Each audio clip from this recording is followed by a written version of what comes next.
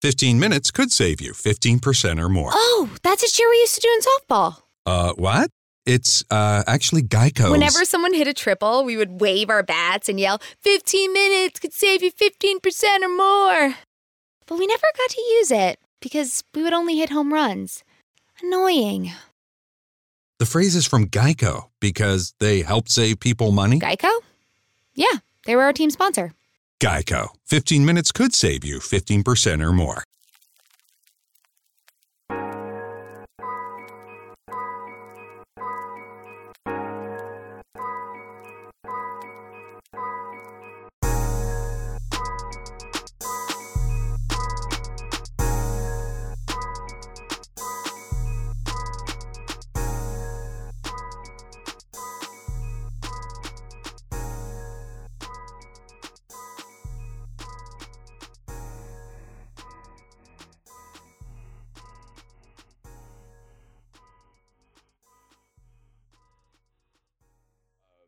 So kind of as a Christian, what was your, as a young Black Christian, what was it like navigating your mental health? And just take us through the journey. Yeah. I think just from my personal experience, up until I was about, I'm like 19, 20, before then, mental health as a concept didn't really exist. Yeah. Okay. Because now I look in retrospect, and even just now, like it's obviously so serious, and it's because it was so simple when I was young, and I think a lot of adults around me passed on that learning of like if you're not okay, like it's like that's fine, like you get over it like within a day, something like that. You know, there was never an acknowledgement of the deep-rooted consequences of trauma, the variety of trauma and how it can be triggered, and then anxiety and depression and where that might come up. So, you know, that was never around. And a statement that I lived by was that, like, I'm just always happy, and lots of people had the same perception of me. Sipho, you're just always happy, you're always smiling. And I was like, well, yeah, I'm fine, you know, like things may not be great at home. So like financially, because my parents are here, and we're cleaning up now. It doesn't feel like we're welcome all the time. You know, there's racism, there's a whole bunch of stuff. But I'm dealing with all of this with a smile on my face, you know, Nathan. Like as I'm growing up, I'm like, no, things are fine. You know, like we'll just push forward. And I absolutely didn't understand exactly what I was talking about or what I was doing, but something was affecting me. But no, you know, you come sort of like 1920. Like anxiety for me actually gets triggered, and there's a certain like you know thing and an event in my life that happens, and there's a few things as well, and it's like, oh, now I feel anxious about social media. I feel anxious about my phone. You know, I was working freelance a lot, so it was very important to network, and as with lots of people, you know, make sure you've got your presence out there online. But then now my anxiety has been triggered. It's weird. It feels like it goes over onto my phone. So whenever I'm getting a notification on WhatsApp, on Instagram, on Twitter, Facebook, all of this, and my phone's vibrating, I'm like, I can't deal with that. I can't. So everything has to get shut down. That's interesting. Faces. So yeah, it got real for me. Let's elaborate on that anxiety. Let's just peel back the layers. Can you? What kind of led to that anxiety, and what helped you to understand what led up to it?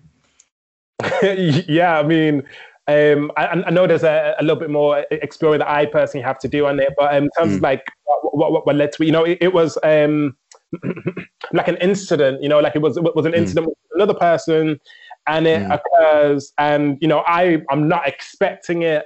I guess it happens that while I'm quite vulnerable, you know, at that point I'm quite vulnerable. In general, you know, I had always tried to protect my heart and guard my heart, which is very, very important to me because I felt like I had a purpose, and through my art, that was my discipline. I would achieve that purpose, which was not only to create art and help other people and explore other ways that people can be assisted, but then also just like for me personally, it was about giving back to my family who had done so much for me. I'm like, okay, I have to give back to them, whatever that means. So I've got that purpose. So I always made sure that, I wasn't in silly sort of like settings, and I wasn't doing anything that's going to jeopardize anything or that's going to pull me down. Like I always tried to move quite smart. But then I just so happened to be in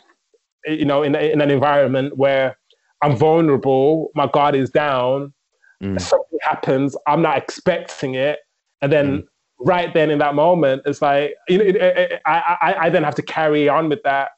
So when things are happening that are associated to like that particular incident, I'm anxious now. And then it's sort of, I describe it as it sort of it spills on and it latches on to so many other things. And then eventually got to everything. And yeah, it's like, okay, I'm anxious now. Like I'm really, really anxious. And then, it got worse and worse and worse. And it's like, what is going on? Got difficult, yeah. Wow. So so you say that I'm imagine you're being ambiguous for a particular reason because for the sake of confidentiality, fair enough. But would you say basically it was someone that you trusted and they did something that let you down? Like it kind of took away the trust that you had for them. In this, would you say like it was that sort of scenario? Yeah, very similar. It's really interesting because like I haven't always trusted like absolutely everyone. I've always tried to be kind and to like portray love onto everyone, even if it's simply like if you're in a room, I'm gonna listen to you. I'm gonna, I'm not gonna like dismiss you. I'm gonna let you go first. You can eat first. All of these small things. But I knew from young that you can love everyone, but you don't have to trust everyone. So in this particular situation, it's like with this person, it wasn't even that like I totally trusted them, because this was more of a work relationship. And I think what was quite important is that in the work that I guess we do, in the work that I was doing and that I still do. Like it's in the arts, so my heart really is in this because I know the impact. Like it got me from being mute and being someone who stammers, who thought I was gonna really struggle for the rest of my life, to all of a sudden I find rhythm, and now I'm getting commissions to write and perform poetry. Like it's changed my life. So my heart really is in this. So this is a work relationship. And, I have to trust you to a certain extent, and it's quite emotive. So I guess where I'm blindsided is that something personal happened, something which is quite professional. And I'm shocked now. Like, wasn't expecting that. And it's like, I didn't even trust you that, like totally, but I trust you enough in that you've had such an impact on me now that, you know what I mean? Like, even to this day, because that was quite a few years ago, I'm like, I'm actually still dealing with this, like a few years later on. So I hope that answered your question. No, that's good. I also want to look into so you went through this issue. Initially, did you try and reach out to someone, or kind of what was the stumbling blocks? Take us through your thoughts in terms of, I don't want to tell anyone because, or, just kind of what you were thinking and how that thinking has evolved over time. Yeah, sick. You've definitely hit like the nail on the head. Like, yeah, man, that justification. Wow. Like, I justified it. You know what I mean? Like, and I shouldn't have, but I did in some way, and I excused and I came up with excuses. But in terms of a process, oh my gosh, like it's so messy. Because like before then, like I'm mindful just about like my energy and other people's energy.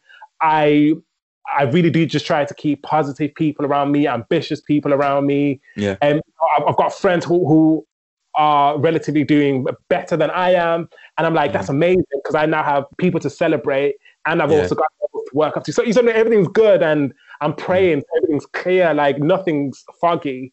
So then when this thing happens, everything is foggy. I can barely see straight. I don't know. I feel drunk like 24/7. I don't drink alcohol, but my perspective is shaky. It's messy. I can't see color properly. Like things are quite grey. Things are quite dark. So when I'm trying to operate on a day-to-day basis normally and talk to people normally, things aren't really coming out properly. I find myself going to someone else who, I think, if I'm being honest, it was a situation that epitomized the, like, I forget the actual saying, but broken people attract broken people. Yeah. Okay. I feel you. Yeah. Yeah. So that's where I end up. And I'm not doing it like consciously or intentionally, but I end up there now being with someone who's also not okay. And I'm still trying to help this person, whilst also trying to help myself. That's all messy because I've got commitments, Nathan. I've got other work commitments, I've got family commitments, but all of that is dropping off because I'm worried, or I feel like that's not going to help me right now. So then I stay away. So yeah, it really is really messy. And then I guess in the way that I actually sort of, in terms of why I don't want to say it, is because I was taking like a career step, and I was going towards a certain career direction where this incident happened. And I'm really excited about it because it's something I've been interested in for a long time. I'm now going in this direction. The person I'm working with is quite renowned for the work. So I'm like, right, okay. Not only am I stepping into this other discipline and this other kind of work, I've got a mentor who is really experienced in it. So the reason I can't, I excuse and justify that I can't tell other people is because I've already built up, like I've set up other meetings. I'm networking and I've created paths now. And I'm like, by the way, in a few months' time or in a year's time, I will have this qualification. I will be able to do this. I'll be able to do this kind of work. So I can't tell anyone now because, I can't email people on a personal note when I've only been talking to you professionally. And then even with friends, I've only let them know about what I'm doing professionally, and I can't have people that worrying about me. Like, this is my perspective then. Because somehow, believe it or not, Nathan, somehow I'm still thinking, I know I'm in a really bad place right now, but I'm going to go back to do the work, aren't I? I have to go back and do the work. But I did not in the end. But yeah, mess. It was a big mess. Right. And so is it something now you've discussed with people? Like, who are the first sort of people you kind of spoke to, and how did it come out? Because I feel like when you're trapped in cycles of thinking and cycles of despair, usually it takes some sort of trigger or some sort of event to actually let something come out, if that makes sense. So was there any moment or moments where you finally felt comfortable to release some of that tension within you? Because this is kind of what we were discussing earlier whilst drafting the poem for my animation, is that, thinking about, this is a big topic and everyone's mental health experience is very deep, but what are the commonalities? What, even looking at the poem, which is quite short, it's only about, when we were drafting it, it was about 3 minutes. Now it's kind of down to two-ish minutes if you just read it fast. So it's quite brief, but we were thinking a lot about how do we categorize the stages of the typical mental health breakdown and / recovery. So I guess kind of in relation to that, like, what was your experience? What kind of, I guess, quote unquote, triggered you to actually release some of that tension to someone? Yeah. Yeah, no. So I guess for me, like one thing to know is like my trust just in general now is severely affected. I've gone from being open, and obviously I've got like quite close like acquaintances and friends, but now it's like I don't know who to that I can fully trust ever again. So I do take like the leap of faith with a couple of my friends who are doing similar work, and I've worked with the individual as well, and I feel like I can talk to them because I consider them like my older siblings, and yeah, I talk to them just because we have discussed many other options. We've talked about being a Christian, men and marriage. We've discussed so many other things. So then I feel like I can talk to them about this as well. And that's good. Where it came up. That's good. Yeah. And then that in itself is a valuable lesson for all those listening in terms of being intentional about our friendships, and when you have good friends, that it's like a insurance policy for when you're having a breakdown. It's always important to think about right now who would I consider my inner circle, and that's something I still think about. I still have people where even when it's been a while since I messaged them, I know I still consider them close because I know I can message them anytime and we will just pick things up like as if nothing ever happened. So I know a few people like that, and it's hard because as human beings we're complex, right? So automatically we will categorize everything. So we'll be like, I will turn to this friend for this issue, this friend for that issue. But it's nice to have close friends where they have a more well-rounded idea of who you are, because a lot of the people I consider friends really are just, if I was to be very critical of it, there would be more acquaintances. When it comes to the work I do, it's so much more easy to speak to them. But when it comes to me as a person and my identity and my personal struggles, then that cuts out a whole bunch of people that, I've been really friendly with. So for all those listening, I'd just say, think always, every day, ask yourself, who's in my inner circle? And just try and keep the relationship going, a message here and there, so that when you do go through hard times, you know who is for you and who you can turn to. Because again, fortunately for me, I wouldn't say I've been in a huge moment of mental health breakdown, although I can look back and say times where my mental health was quite, definitely not ideal. But I'd say, just like the times where I've struggled with something, it's turning to someone that I've built some sort of relationship with. And it's hard because you want to make friends with people who are further along than you as well. And everyone has mental health issues to some degree. So not only is the challenge of finding someone to rely on the struggle, but also finding someone who's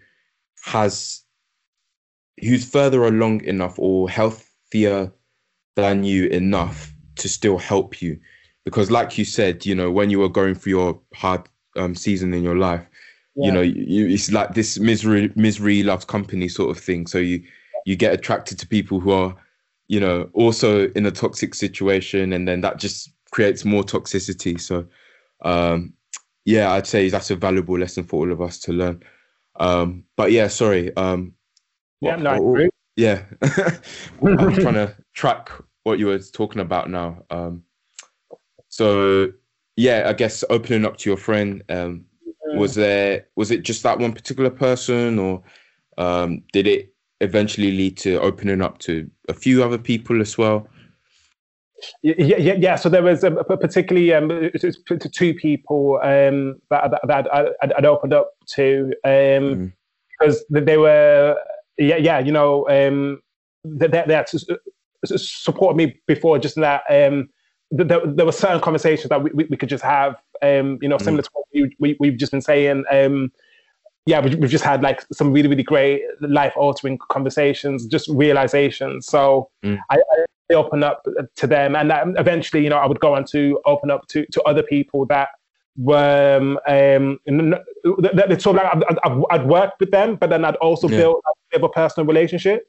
And so when they were noticing that, like, I'm not around, as quite a few people were noticing, like, where's this guy gone?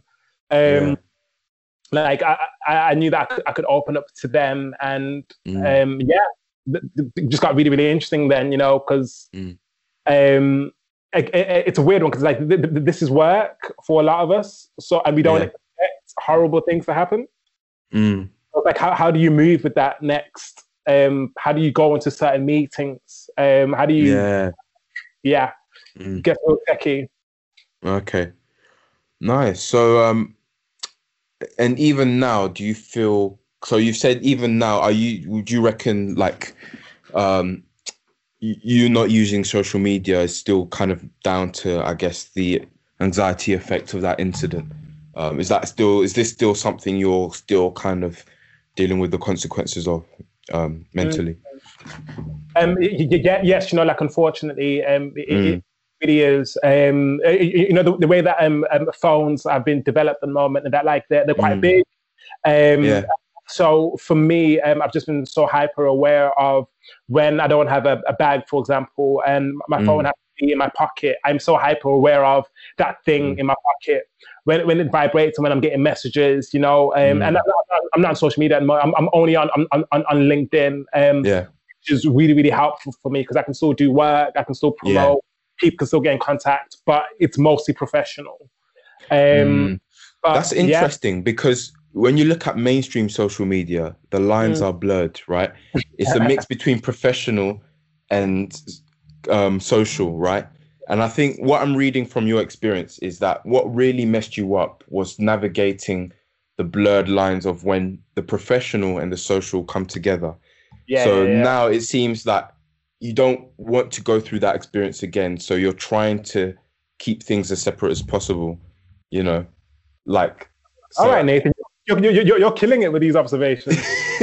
But this is the beautiful thing about mental health, is that sometimes we're so in our own heads, we need someone else to kind of process everything, right?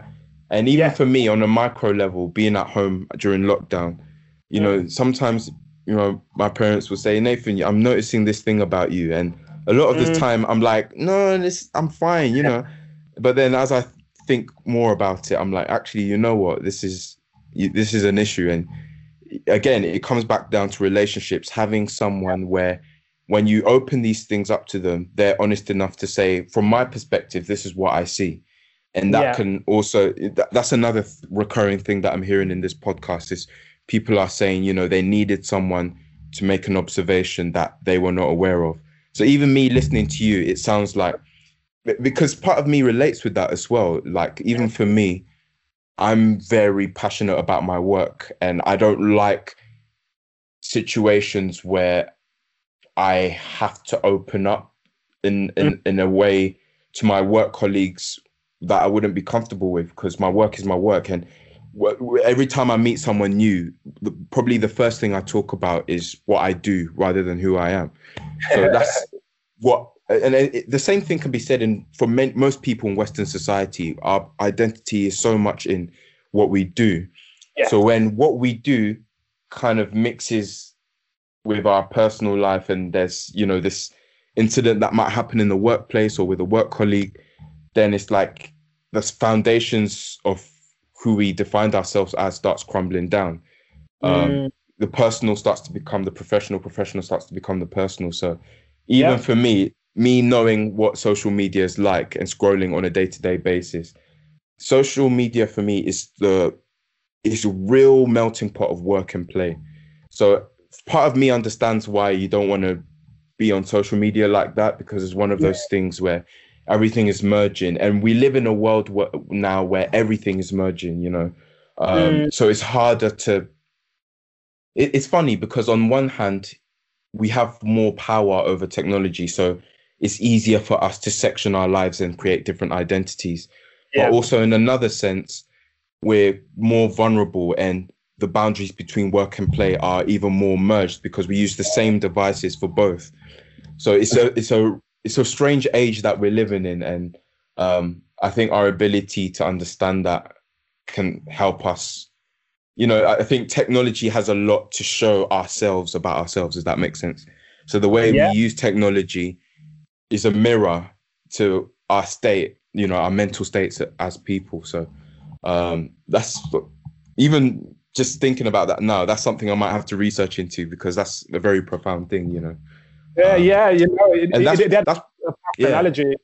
Yeah, and that's probably why we hear so much about mental health now as opposed to when you were growing up as a child, because through technology we have more information, and technology just reveals human nature. It reveals what's always been there all along. Like even in terms of racial injustice, you know, Black people have been, I guess, disproportionately killed by white police officers for a while.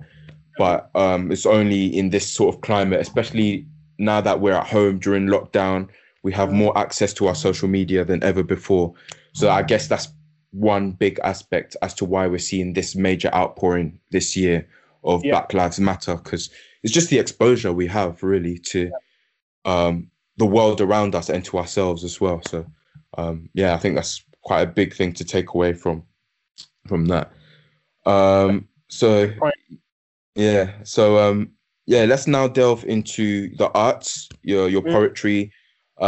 Professionally, what were you doing at this point through this whole story that you've told? Was it still the work you're doing now in terms of spoken word poetry? And I guess it's funny because the thing that was meant to be therapy for you, did you feel like it became a burden because it was associated with, was there kind of a weird relationship you started having with your art form because of the incident you experienced? Or you know, and it's quite unfortunate, because what it feels like is that like my art, my artistic process has just been like hijacked. You know, it's like there wasn't anything wrong with what I was doing and the work I was doing, but now it's just been hijacked. So now that I try to get back into it, it's not that the art and the process itself is not the same. It's me that's changed, and I'm not okay. And it's like, that's unfortunate. You know, it's like, man, if that hadn't have happened, I just would have been, you know, on the same path, and I would have progressed. But then this is sort of like, or the way that I feel is like it delayed me, and it's like, that's really, really sad. But yeah, no, like during this time, you know,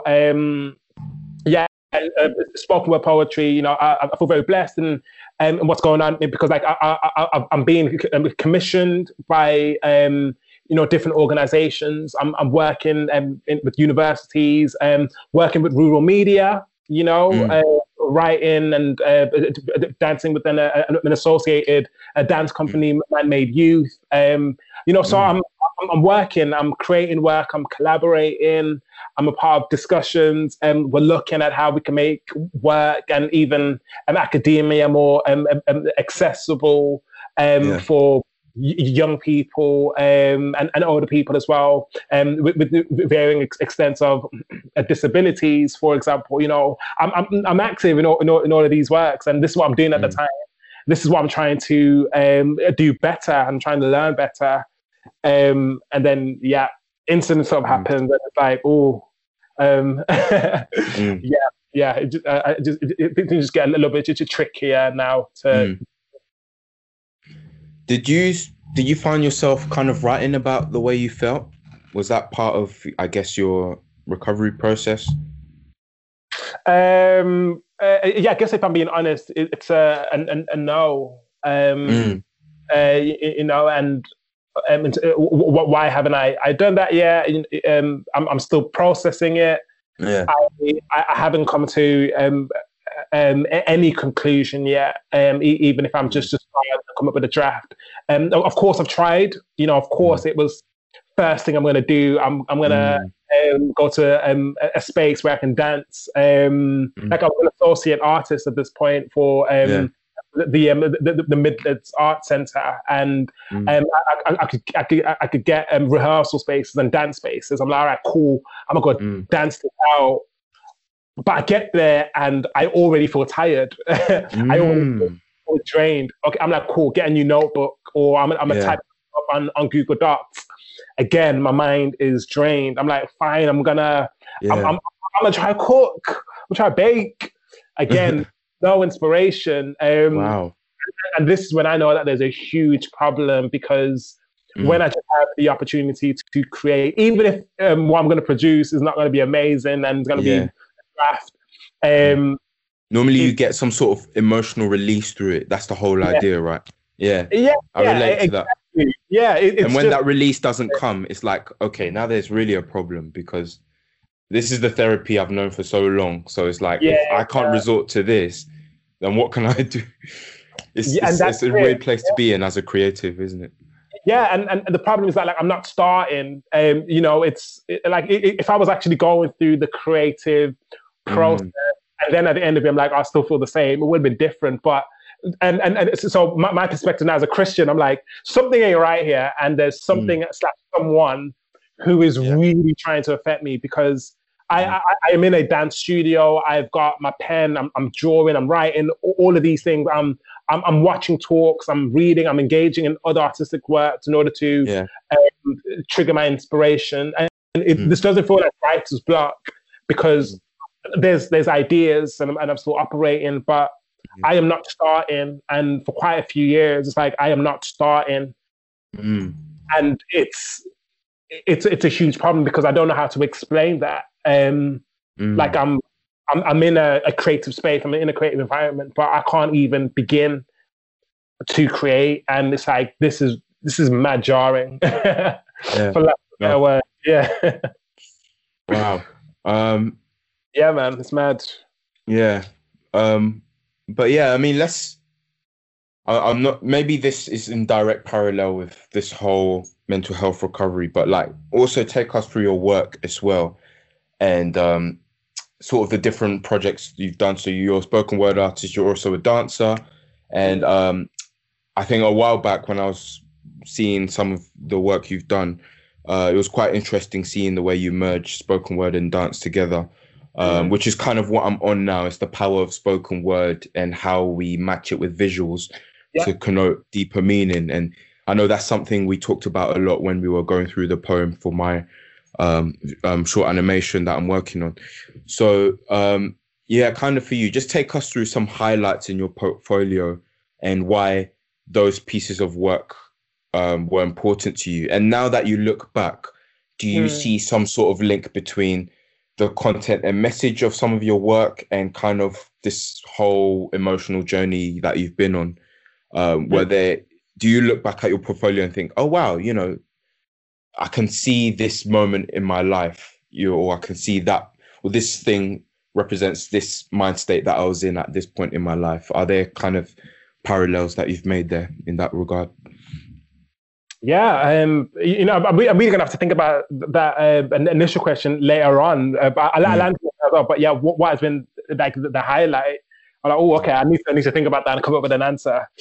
But now, like in the meantime, I definitely have seen some parallels, because I did feel like I had a purpose. It had lots of strands, but I was still on it, and I was allowing myself to sort of to be moved by my faith, like me personally, and I was doing the work. So from me being interested in learning of different perspectives, it was very important for me to travel. And it was a few years ago. I think I would have been from the age of 16. I was like, okay, from 17, I'm gonna go to at least 2 different countries every year. Wow. And with the work that I was doing with various theatre companies and Shakespeare companies, I was doing that. And I was like, whoa, I can't believe that this happened. And then I was interested, obviously, like in academia, making that more accessible, and I was interested in research myself. And at that point, I hadn't gone to university. And then, I'm getting commissions by Worcester University. I'm getting commissioned by Warwick University, University of Birmingham. Wow. That's a lot of commissions, man. This is what I'm saying. And it's from universities. I'm like, I'm grateful. And then I become the poet laureate for the University of Sheffield Social Sciences Department. And I'm like, you know what I mean? So I feel very, very obviously blessed. And then other works with local city councils, again traveling abroad and representing like the UK as one of 6 artists, and meeting with like scientists from Germany and environmentalists from Russia, and just all these different things, and it's just art. And then and then of course like a huge one was like the rural media project, which I was very happy to be a part of, along with Man-Made Youth, where we were exploring dyslexia, and we were exploring it through spoken word poetry and dance as well, and that featured on Channel 4 as part of a program that I'd been watching for years, and Random Acts. I know about Random Acts, yeah. I'd been watching Random Acts for years, because it always came up at like 11, 12 a.m. on Channel 4. And it was always really bizarre pieces of art, but quite a few of them would like inspire me, and I'd be like, wow. This piece then ended up on there, and it was one of those things which I could like share a link with my parents, for example, and be like, look at this. Like the work I'm doing is like materializing, or it's beginning to materialize. So just trust me on my pathways and all of that. Just some highlights there. But I need to think of like my main one. I might come back to you about that. It's all right. So that whole Man-Made Youth project sounds interesting, because the amazing thing about the arts is obviously through that it's helping me to kind of leave some sort of legacy. And, and even legacy is something I've been thinking about a lot recently, and especially with the passing of Chadwick Boseman as well. It made me think, because it was interesting, because all this time, I think about the past 4 years, he's been having this type of cancer he's been struggling with. And within that time, we've had Black Panther, and I was wondering, during the making of this film, what was his mindset, in terms of what he was trying to achieve? Was he just thinking about, oh, this will look good for my career? Or especially with the context of his health condition, was he thinking, look, I might not have left to live, so what I'm doing right now is bigger than me. I want to make a film that not only is a great addition to the Marvel universe, but 10 years, 20 years from now, people will still be talking about the impact of this film. And I know he worked in collaboration with, I think Ryan Coogler is his name, into doing this film. But it made me think, should I, instead of always making my work about me and kind of what I will be able to do through the work, it's more about how does this inspire the next world leader or the next, person? Because sometimes I think as creatives, we forget who is consuming our content, and we've got our own issues. We just use it as therapy to get stuff out of us. But sometimes it's when we actually do things and create initiatives where we're empowering young people and hearing their perspectives, it wakes us up to, the weight of what we do. And I think sometimes, have you found when you've done projects like Man-Made Youth, I don't know what the nature of that was, maybe if you just explain it and kind of what made it different for you? Was there quite a lot of, I guess, mentoring you were doing for other creatives through that, or just other young people? And you obviously was looking at things like dyslexia and how these different conditions are experienced. The people you were talking about or addressing in the work, what sort of feedback were you hearing from them, and kind of what was, how did that make you feel as a creative impacting people? That was a great project for a number of reasons for me. because I got the chance to employ some research techniques. So not only did I have to research dyslexia, just relatively sort of like academically, I also had to have conversations with people who'd had their own experiences with dyslexia. So I was noting down people's experiences, and then of course working with man-made youth and workshopping how to sort of factor in dance within that as well. And there was a particular person, Charlie was his name. Shout out to Charlie, whose perspective and story features quite a bit in the poem itself. So yeah, that was a great project, bringing in research and study, and then bringing in dance. How do you express something that's happening internally and mentally, and something that affects you in school? How do you express that physically? And then rural media, and that are just like incredible. And with the film work, how are we going to portray these experiences through the use of lighting and sound and the camera technique? So yeah, it was a great project that brought in different aspects. So it was definitely a learning experience for myself. Yeah. And again, I think I asked this already, but in terms of the feedback you got from the people who you were dedicating this work to, what was their response like, and what did that response kind of do for you? So I've only heard positive responses. People particularly saying that they appreciated the representation, which I'm grateful for, because I know in my experiences, for a number of reasons, I think representation is important. So that's been really good to hear, actually. And similar to what you were saying, like, what are we doing all of this work for? Trying to leave a legacy. I guess maybe, well, for me, a majority of my work, I wouldn't like to think that any of it or much of it is just about me, and it's not other people. So I'm glad when other people can step in and be like, oh, thank you, you're actually furthering this cause, and it's a positive cause, and it's leading us towards a world which we want to live in. So that's just me, like, doing my part.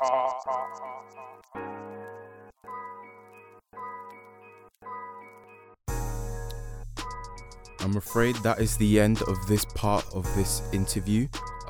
Stay tuned for the next part of the interview in the next episode. Thanks for listening. Peace.